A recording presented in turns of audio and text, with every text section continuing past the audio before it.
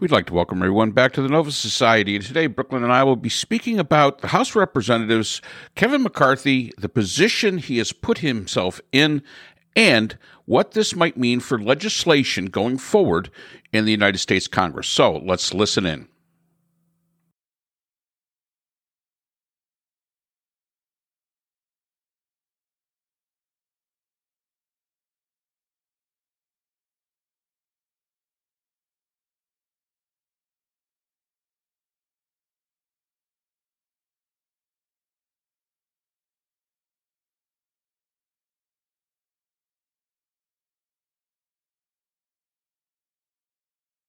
So, Brooke, you wanted to continue to talk about the Speaker of the House, Kevin McCarthy.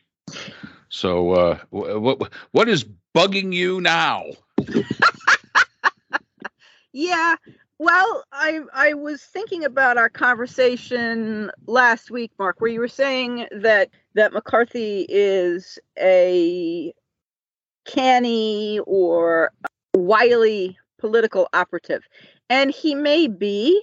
What occurs to me is that he may have, and you were also saying that he put himself in the position that he's in, which I agree with. I mean, he did. However, based on McCarthy's comments over the weekend, where he was swearing, and then I believe on Monday he was saying that Freedom Caucus or whatever this group that you refer to as the Crazy Caucus, I believe. Yes, the Crazy Caucus. Yeah, they didn't want to vote on this. They didn't want to do that. They didn't want to do the other. And Speaker McCarthy was saying, well, he frankly didn't know what they wanted. My understanding is that there was supposed to be a vote yesterday in the House at 2:30 on a bill that would fund the military. The House of Representatives, due to this far-right faction, could not even, by a vote of, I think, 212 to 214, something very, very narrow, could not even vote whether to have a discussion on bringing the bill to the floor. I mean, something very, very basic. They couldn't even decide whether to have a discussion about bringing the bill to the floor, much less voting on the bill itself. What I am beginning to wonder is whether he misunderstood what the far-right faction really was, and whether he felt that by saying, for instance, yeah, we'll have an inquiry into Biden, into impeaching Biden, that he could mollify them. Whether he felt that he would be able to work with them and be able to treat them as though they were, I hesitate to use the word normal, or ordinary politicians, or eccentric but rather typical politicians. He seems to be learning now that these individuals are not. As he said, he doesn't know what they want. And they may not know what they want either, except to cause more disruption. And I noticed that if the government is even funded, that the funding would be only until October 31st. So now, and then thereafter, the government would have to be refunded. I mean, a shutdown appears to be imminent to me of the many demands that this far-right group wants, of an inquiry into Biden, to impeach Biden, is not enough. Now it has to be, I don't know, funding for Ukraine, and it has to be border wall funding, and it has to be this, and it has to be that. I don't know all the demands, but it has to be all these things. And from what I understand, moderate Republicans, who I would characterizes as normal conservatives, who are there in the government and they're in the House actually to lead and to govern and to write legislation and to work, are apparently getting calls from their constituents saying you're not accomplishing anything and you're not doing the job that we sent you there to do.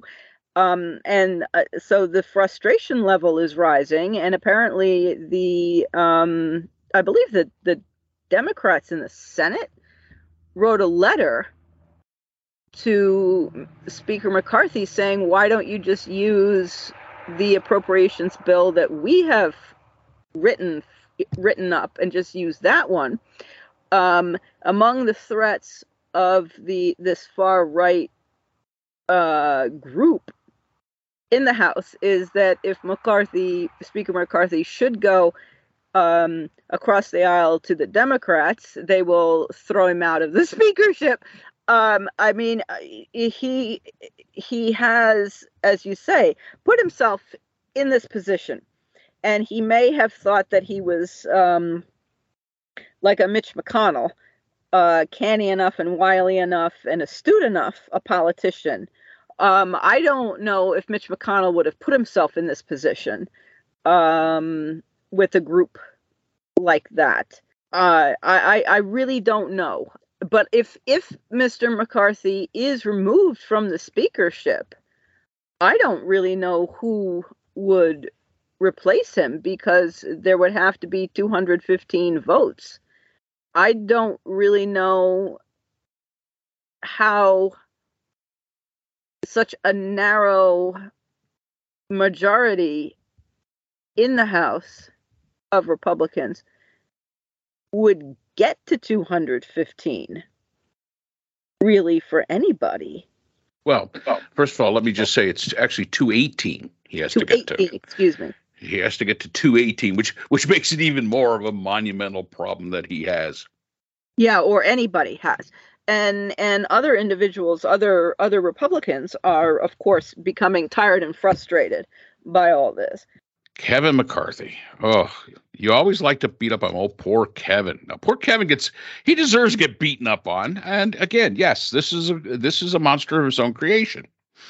Go back to Frankenstein. This is a manga. You created this.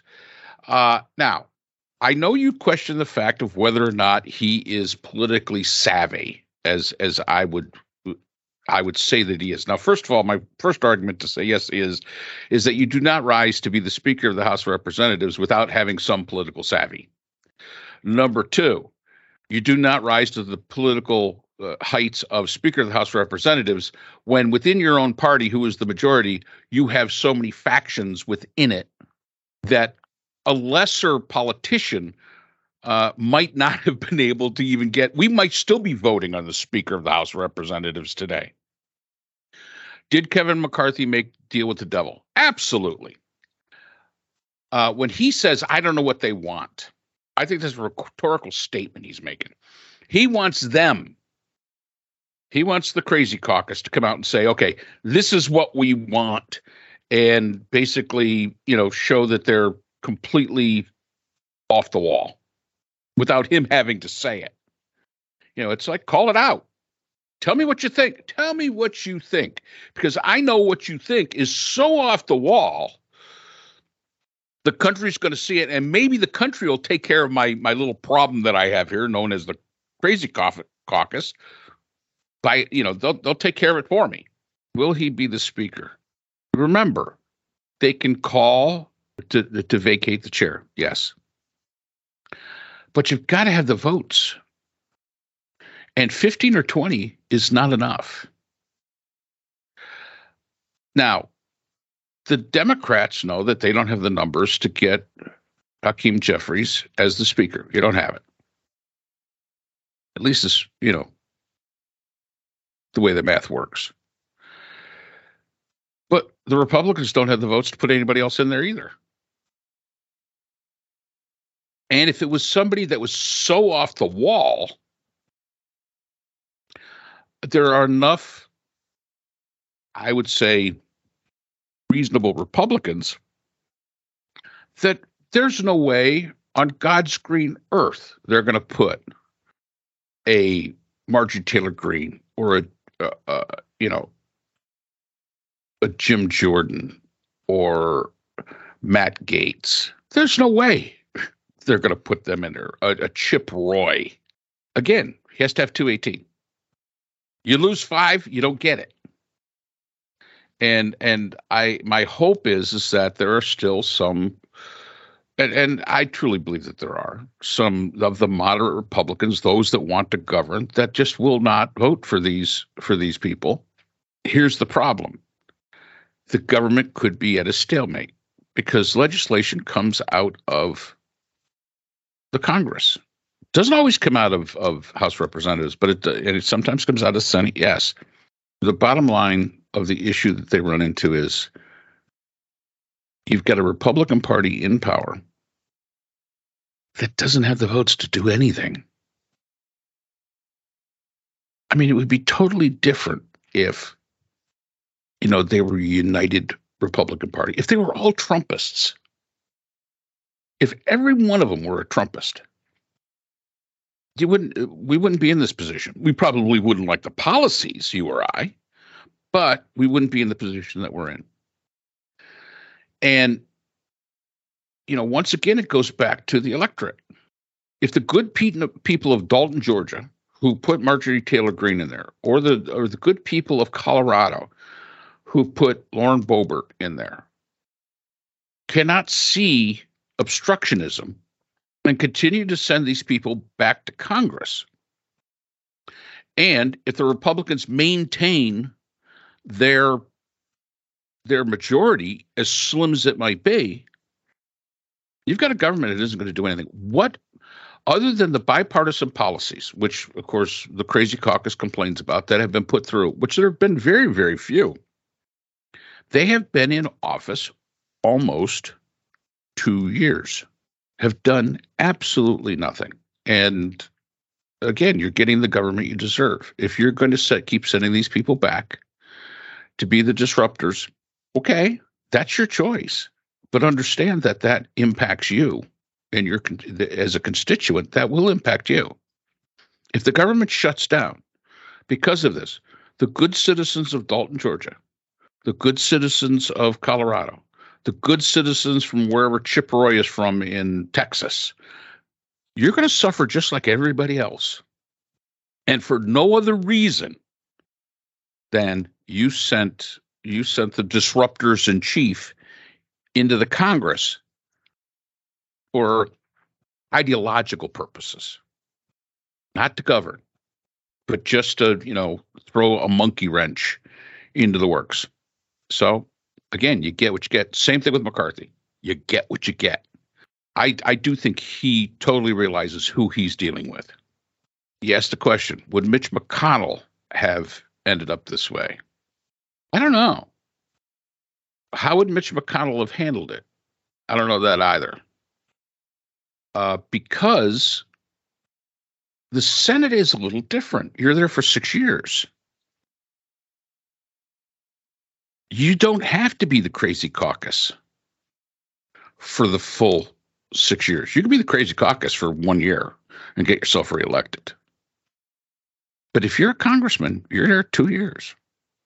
And from the day you get put into office, you're running for next term,